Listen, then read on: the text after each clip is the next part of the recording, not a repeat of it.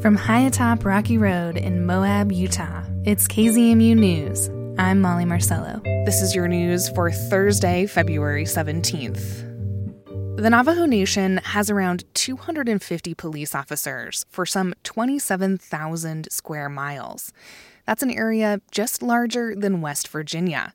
Add to this jurisdictional constraints for county police, and it means many on the reservation can't depend on a speedy response to crime.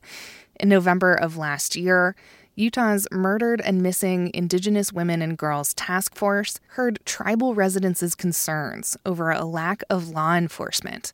Justin Higginbottom visited those areas within the Navajo Nation in southern Utah to hear about the issue and what residents want. It's a sunny, clear winter day in Monument Valley. The iconic landscape is dotted with towering red sandstone buttes, a draw for tourists from around the world. It's a border community. Residents not only straddle the Arizona and Utah state lines, but the Aljeto chapter is also on the northwest frontier of the Navajo Nation. Kayenta, Arizona, the closest Navajo police department, is about an hour south. Utah's San Juan County Sheriff's Department in Monticello is 2 hours north. It used to be that we would dial 911, it would go automatically to Kayenta. But as of late, we found that when you dial 911, it goes into Monticello. And Monticello then has to transfer your call back to Kayenta to get the call. And then Kayenta also had a listed number, and you would just dial that directly. And again, as of late, you dial that number and nobody ever answers. That's Marietta Bedoni. She's the Aljeto chapter secretary and treasurer. Last month, she says she laid out her concerns over crime and enforcement to her tribe's Law and Order Committee. There's bootlegging, liquor is illegal on the Navajo Nation, and theft. Tourists swipe crafts, and there's car crashes on the narrow highway. And it can be hours before police respond, if they come at all.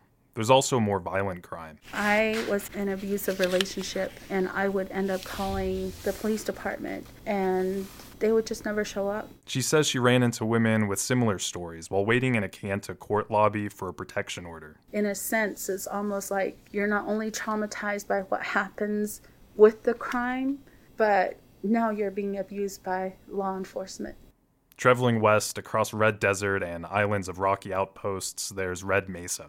Well, either way, we're neglected, especially here in San Juan County, the reservation part. Even the Navajo Nation tells us, you guys are all on your own over there. No, we're not. We're part of you guys over there. So we feel neglected anyway. That's Marilyn Hawley, vice president of the Red Mesa Chapter House. Chapter houses are a form of local governments for Navajo. They are especially important here, so far away from towns and services. And we complain every year, all the time. We send in resolutions saying we need at least an officer here, but that doesn't happen. Navajo PD come from New Mexico to her community, which is on the northeast border of the reservation. She says criminals can be bold in this area. 3 individuals that came into a home and tied up the guy and took his truck and took a lot of his stuff. And from my understanding, one of the guys said, "You want me to kill him?" And it's what he heard. But the lady, the girl that was with them said, "No, leave him alone." And they left. Stuff like that, and the police officers, I don't know when they showed up. That was about 2 years ago. Holly says when police do respond and make arrests, suspects are often released soon after. The Navajo Nation system doesn't work. If they arrest somebody, they take him into Shiprock. They are released the next day. Like Bedoni in Monument Valley, Holly also wants to see more police in her community. Charlene So is the Navajo Nation's council delegate for 5 chapters in northern Arizona and southern Utah, including Red Mesa and Monument Valley. She says crime has been on the rise, especially sexual and domestic abuse. Also, the drug and alcohol problem. I guess people that do make drugs, some of these constituents have been scared to speak about it in fear of retaliation. And even if we were to tell a police officer, they assume that the police officers will not conduct a thorough investigation for search and seizure, and that is a long process, and that leaves a wide open space for retaliation.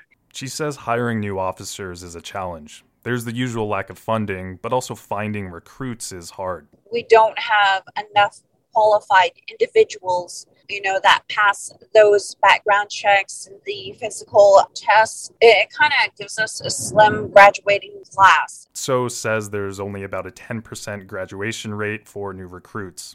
Bodoni in Monument Valley thinks there's another reason why police aren't often seen in the area. Having had work with the legal services and doing the ride-alongs and sitting there with some of those meetings with the police department and that, one of the other issues that had come up is that some of the new recruits were hesitant to work in this district just because of how they're informed that this is one of the most dangerous districts to work with. 2 Navajo Nation police were ambushed and murdered near her community in the 80s. It left a scar. Locals still talk about it. Right behind the tour vehicles here, there's another home. The guy there killed his wife, and then he killed himself. But there's been a number of cases, like I say, about 2-3 other cases where that happened. John Young of the San Juan County Sheriff's Department says his officers will respond in emergencies on the Navajo Nation. But when they arrive, their hands can be tied due to a lack of jurisdiction. So now instead of just thinking, are we responding to, protect and possibly save lives, how far out am I hanging myself, and how far out am I willing to go out on that limb when I'm not going to be protected or backed by any agency or jurisdiction because I don't have jurisdiction in that area. It's a confusing thing, and it's I don't know what the solution is. There's talks of cross-deputization between San Juan Police and the Navajo Nation. That program existed in the past. And there's a planned Navajo Police substation for Aneth, a town near Red Mesa. For many on the reservation, they don't care if it's Navajo or Utah or the FBI that respond. They just want help. Justin Higginbottom for KZMU News. Raising concerns about the unbalanced ratio of short-term to long-term rentals in the county, Grand's commissioners denied a rezone request this week related to a proposed luxury campground. Commissioner Evan Clapper. I would like to see the ratio of short-term rentals in the county be lower than the housing, a goal that we laid out years ago, and I don't see this kind of bringing us closer to that.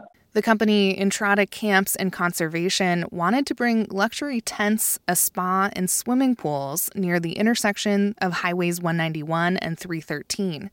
Commissioners said they received a lot of public comment from citizens, largely asking them to say no to any more overnight accommodations. However, their discussion during their meeting this week became more nuanced than simply deciding to say yes or no to short-term rentals. Commissioner Kevin Walker. I think we're in kind of a lesser of evils situation. And to me, the more I think about it, the more I think that the proposal that does contain the guarantees is really the best we can do out there. Developers had made promises throughout their rezone application. They promised to build employee housing and set aside a large conservation easement. But the way the county code is written, that's all it could be, a promise. Walker said he would be open to approving the rezone if there was a more, quote, ironclad way to ensure employee housing and the conservation easement. Yeah, so maybe there could be some way that this could come back after we've had a chance to tighten up our code and a sort of revised developer agreement and master plan that does stick in a conservation easement and employee housing. Commissioners indicated interest in tightening up their overnight accommodations overlay zoning code. It's not clear if the developers from Entrada Camps and Conservation will move back through the rezone process once that happens. And that's the KZMU News for Thursday, February 17th. Get your community-powered journalism Monday through Friday at noon and 7. You can also find KZMU News anytime online at kzmu.org or wherever you listen to podcasts.